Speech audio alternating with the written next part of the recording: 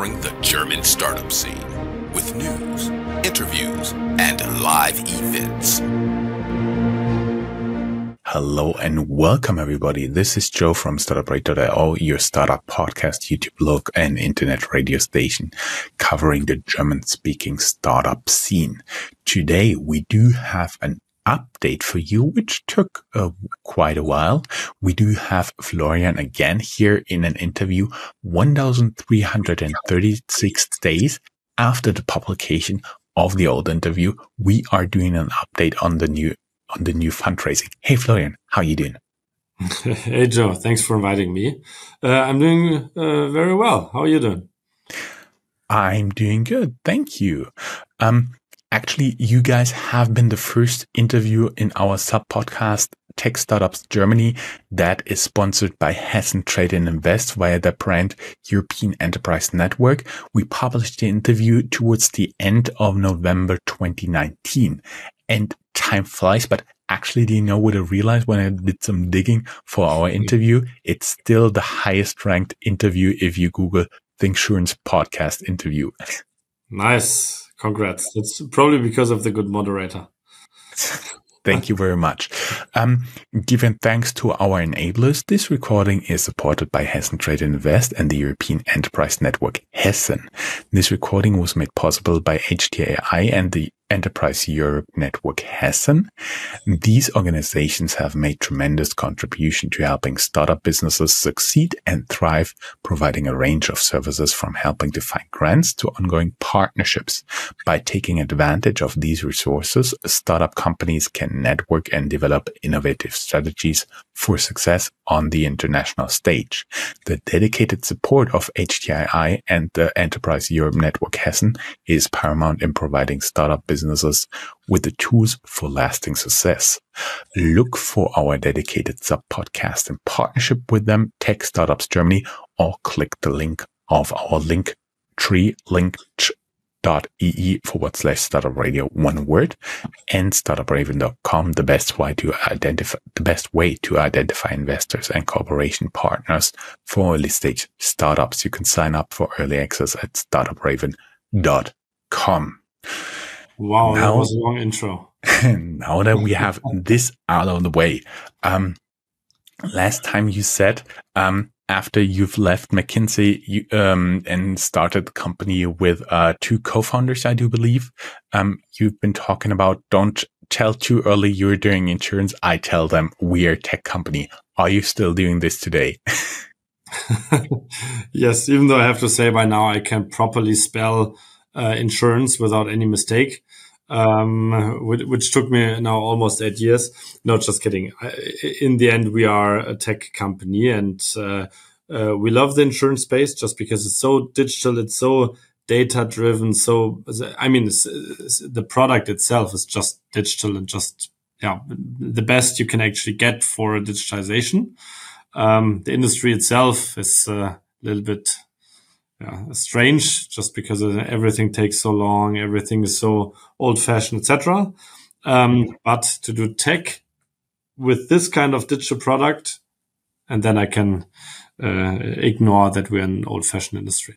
Yeah, we may tell our audience who doesn't have any touch points with insurance. Basically, they're calculating a probability that something happens based on the data and then calculate a premium to ensure if X people are doing this, one will be hit and we need Y to cover all of that. Very, very simplified. Every actuary, if you have some hate mail to me, Joe at startuprate.io. Yeah, that's true. But in the end, I mean, maybe Joe, just one sentence to it. One thing that I like, and I would love to get like a vote from the audience, even though I know we cannot get it.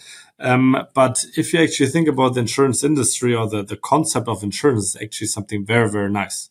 You create a community of people putting money into one pot and say whoever needs it gets from the community the money. Yeah, and then over time, everyone gets what they pay out, what they paid in, they get paid out. So that's actually the idea of insurance is a very, very noble one, a very, very nice humanity helping idea.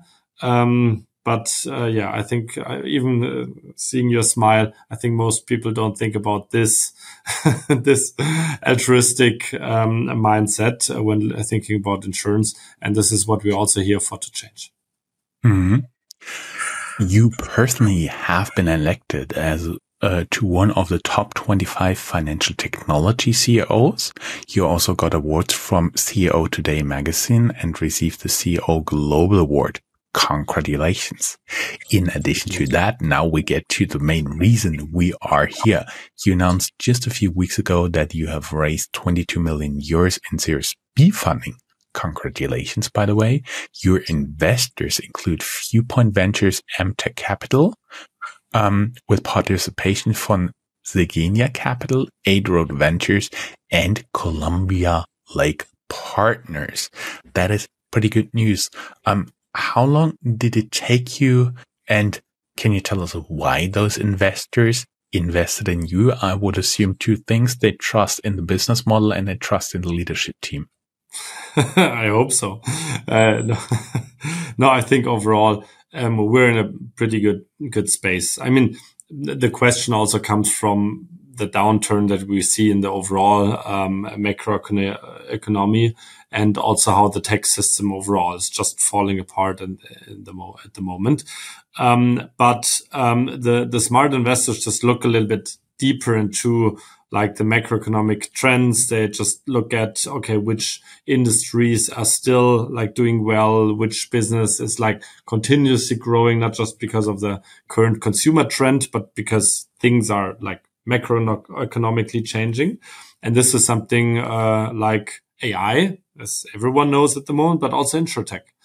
Because in the end, what you see, you have a huge industry, which is just by design, which is a good thing, is not where crisis is not as relevant. Because in the end, if the insurers would fall apart in a crisis, then this is just against the core concept of being there when someone needs you.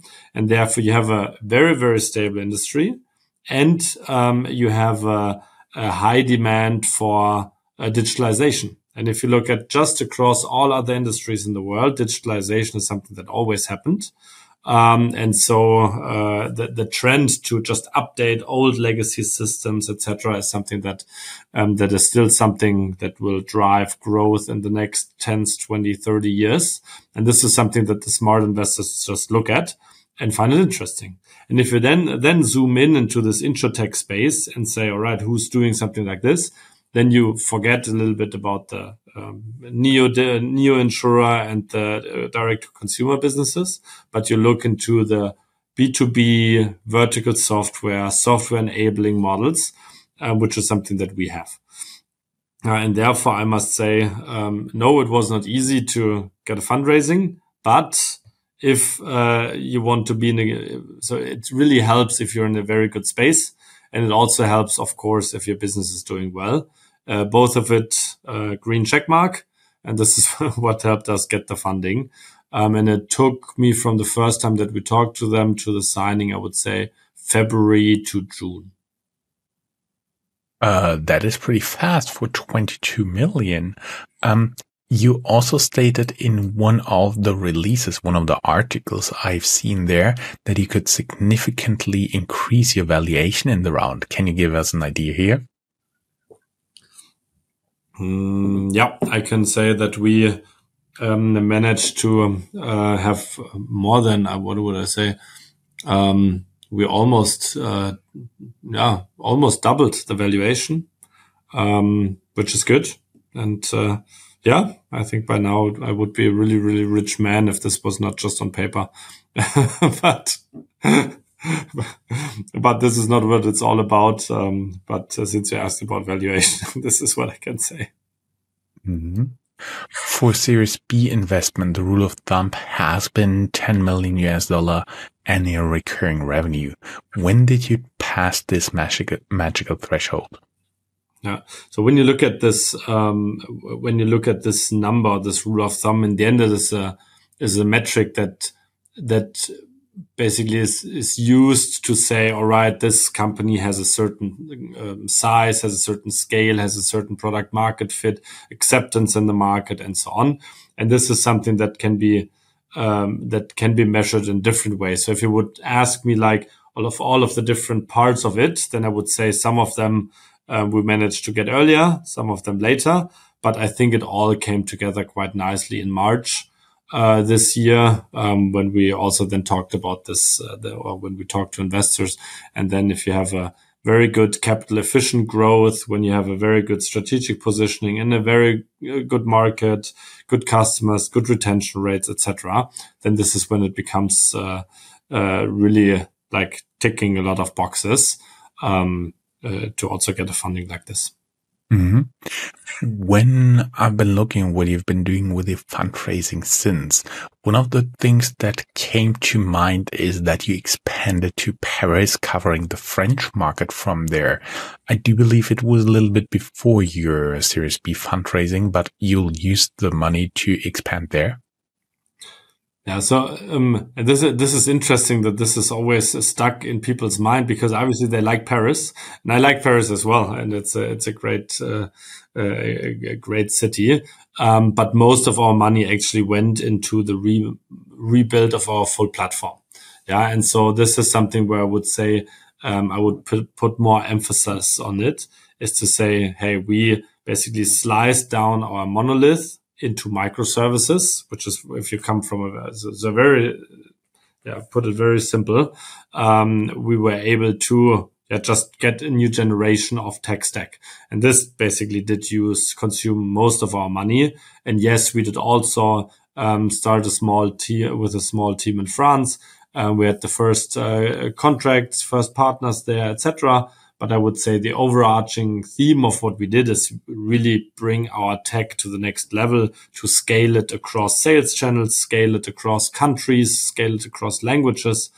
And this has been the core of what we've been doing with the money. Mm-hmm.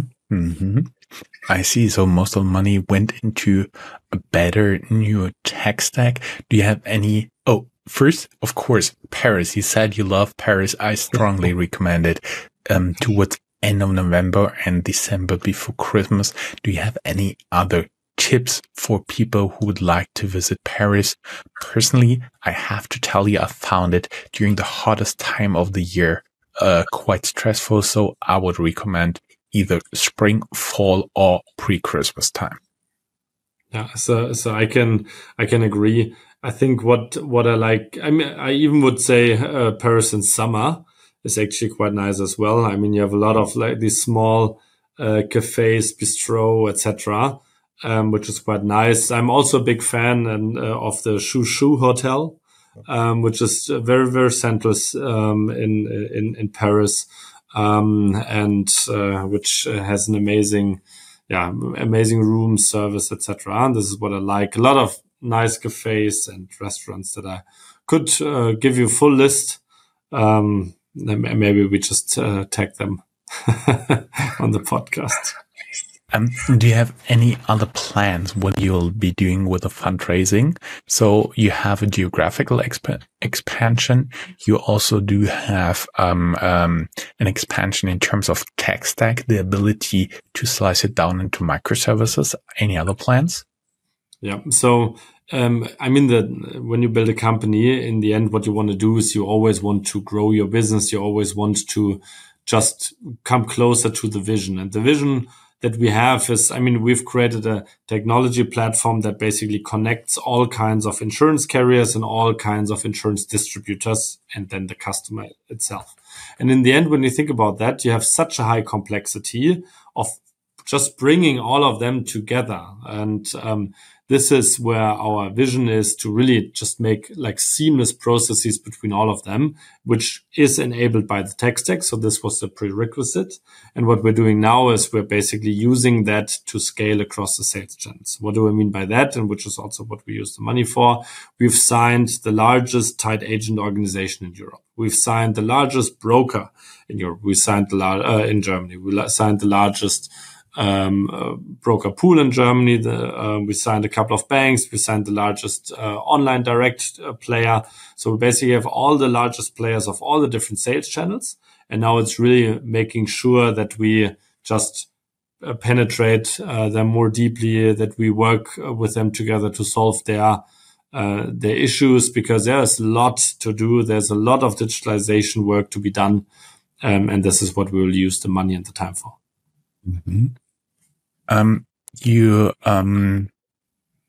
You actually started out originally as Gewerbeversicherung 24, so meaning Trade Insurance 24. Then you developed into a B2B platform. That is the last time we've been talking, where you helped the independent financial advisors, the IFAs, to connect with the insurance companies to get their B2B insurance there on the platform. Can you take us along the journey, what you've been doing since? Because I realized you now have 3 products on offer. Yeah.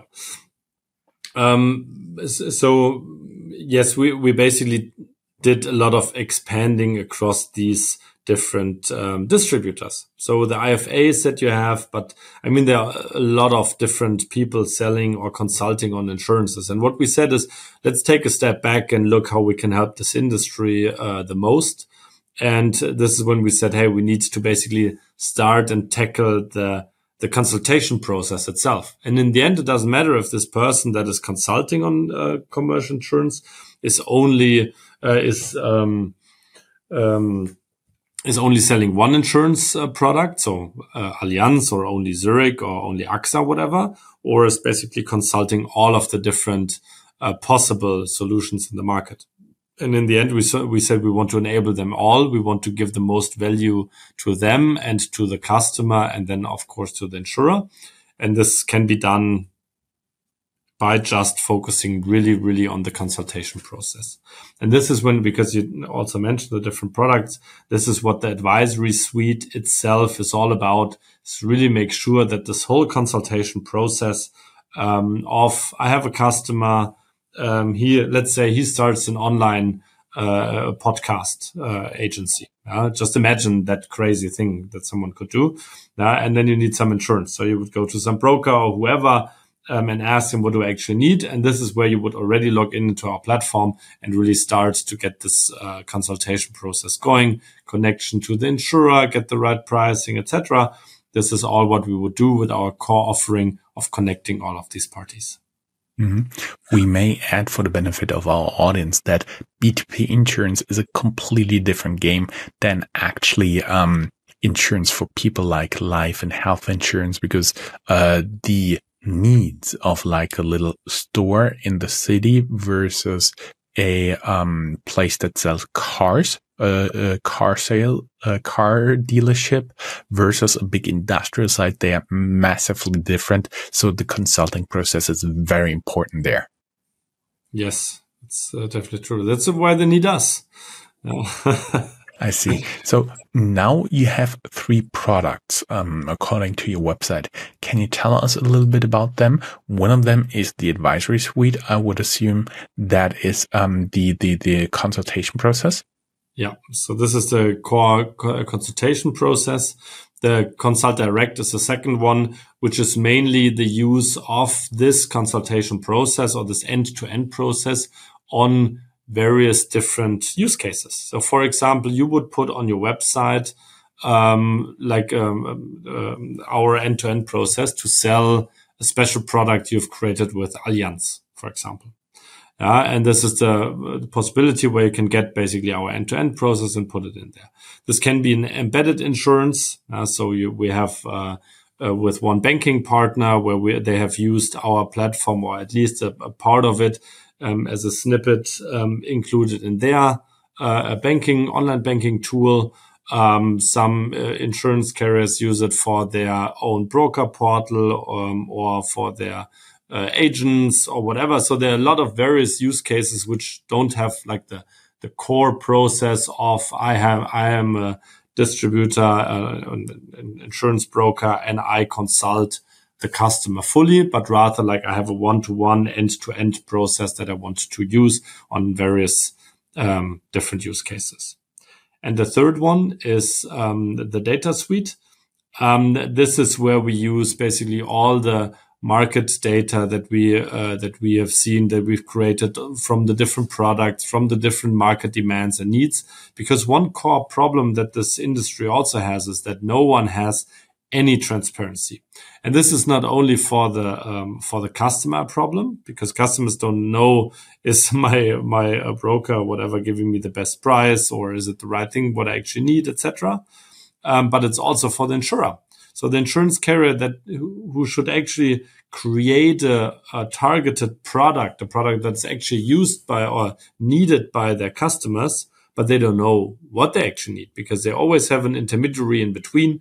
Can be a broker. They don't give feedback, or even if it's a tied agent, then everything happens offline. And as you know, to create data from like offline processes like pen and paper or email or whatsoever is just a huge problem. But if you have everything in a platform, then you can aggregate this data and use it for product development, for marketing, for market observations, etc., etc. And this is what this third part is all about. I would say that we have by far the best database of market data in the B2B commercial insurance space in Germany.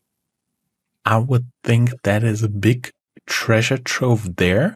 I've seen not only does this provide product market fit, but also you help them with the visibility as well as the pricing. And the pricing, I do believe that is a big thing for the insurance companies. If they know they can get even higher with the premiums, which will improve their bottom line and make them even more stable in the long term.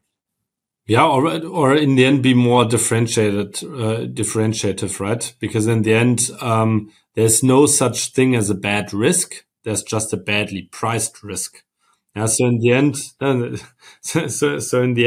if someone would give me, if you would give me 50 billion euro, I would insure you almost anything, right? I mean, it's just a matter of the price, how much I'm willing to value the risk. Yeah, and this is what it's all about for us, to really make sure that good and bad risks are good, or that the pricing for the risks are better differentiated, and there's more transparency in it. And this is what it's all about. Also, what the data for us does is that the customers that behave well, that don't have any claims and don't do any fraud and so on, that they get better pricings over time. And for the ones that are creating claims, that are just careless about their business, etc., that they need to pay more, which I think is just fair enough. Mm-hmm. You have a claim on your website that tens of thousands of IFAs are already using your advisory suite. I found in an article 50,000 users. Can you be a little bit more specific there in terms of the users? Yeah. So the specific user is a very interesting definition for us, because in the end, if you would look at it, someone like Check24, which is an online direct channel, or the largest one in Germany, or if you would look at Ecclesia, which is the largest insurance broker, in the end, there would be kind of like one user, even though they're very, very different. But if you look at a broker pool that has a lot of like single brokers working with them, like a broker association, then you get to a high number, but they're not really comparable. But in the end, yes, we have more than 50,000, maybe 60 by now. I would need to check, but pretty sure that this has gone up quite a bit since we onboard a couple of these large associations and brokers. But I would say the main thing is that our market coverage or relevance has just increased so much by signing all of these large, or the largest players of each sales channel, that this is the relevance that we needed for our platform to create the network effects that help everyone. Mm-hmm. In our last interview back in fall of 2019, you've shared advice when I ask you for advice for fundraising new entrepreneurs, that you should first build investor contacts as much as possible before you're actually going to pitch them. it doesn't make it, I have to get through. It doesn't force you there. You already know the person. You already can tell them, look, this is what I'm doing. This is what I want to achieve. Does this still hold true? And do you have any more advice 1,336 days later? Yeah, I would say it still holds true. Just keep your contacts fresh and ready, but focus. This is probably one thing that I would add as well. Focus on the right investors that have the same thesis. And in the end, it's all about underlying market trends, especially when you come a little bit, when you come into a market like it is right now.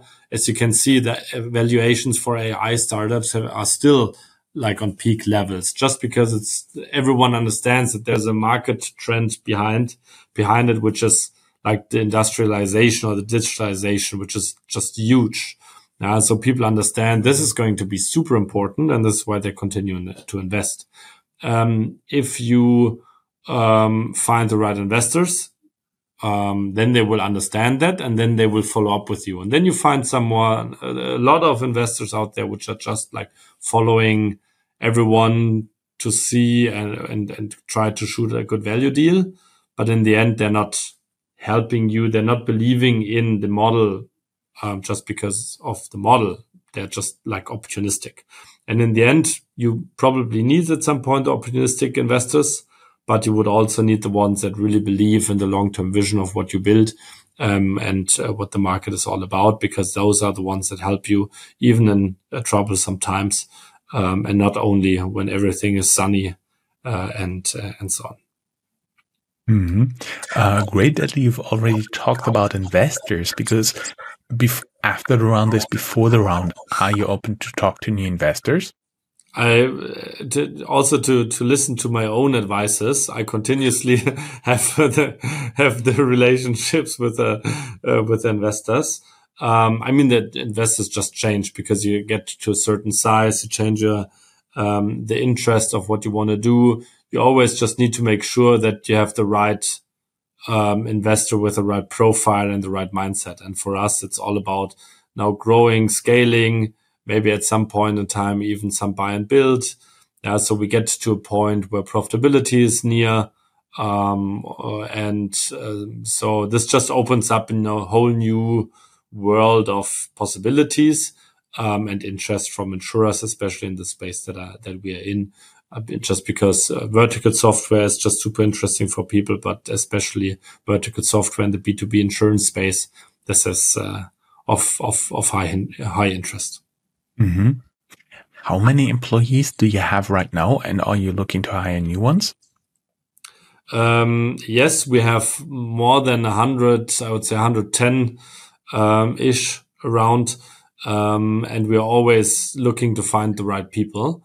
So in the end, what we're trying to do is be to offer people that want to have a combination of, hey, I want a startup where things are going like fast and I get responsibility fast. I have young people around me that help me develop, etc. on the one hand side, but on the other side, also the feeling of, hey, I'm in an environment where people have a lot of trust and not this hire and fire mentality. Even in the downturns that has happened, we've been staying strong to keep the culture and to just be fair to everyone. We didn't have the big layoff wave or whatever. So we really made sure that there's a continuous, that culture also counts in times when things are a little bit more rough. And not only in the sunny times. And I think this is what our team values, and this is what I stand for as CEO of this company. And therefore, yes, we're always open across all different,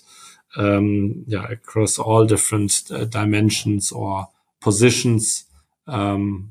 Qualified people with the right mindset, always interested to join. Mm-hmm. Mm-hmm. Mm-hmm. That sounds pretty good. And I will share down here in the show notes your career website so people can learn more about it. Just have to make sure it's in English, because apparently your company works in German, English, and French. before we close in our interview in 2019, I had a strange idea and asked you if there is an insurance against industrial sites getting destroyed by aliens. You said we don't have it on the platform yet. Do you have it now, or should we check back in another 1,000 days? I think we need another 1,336 days. Even though I'm not sure, we might want to add an extra 0 to it. But in the times like these, we don't know.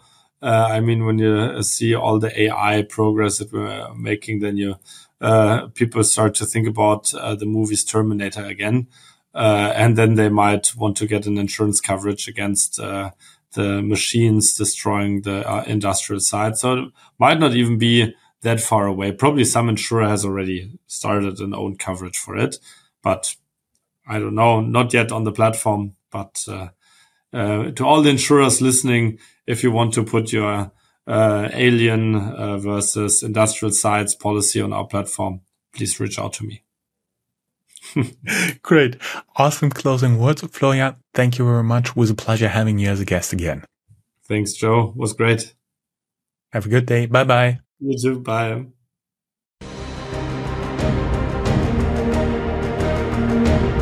That's all, folks. Find more news, streams, events, and interviews at www.startuprad.io. Remember, sharing is caring.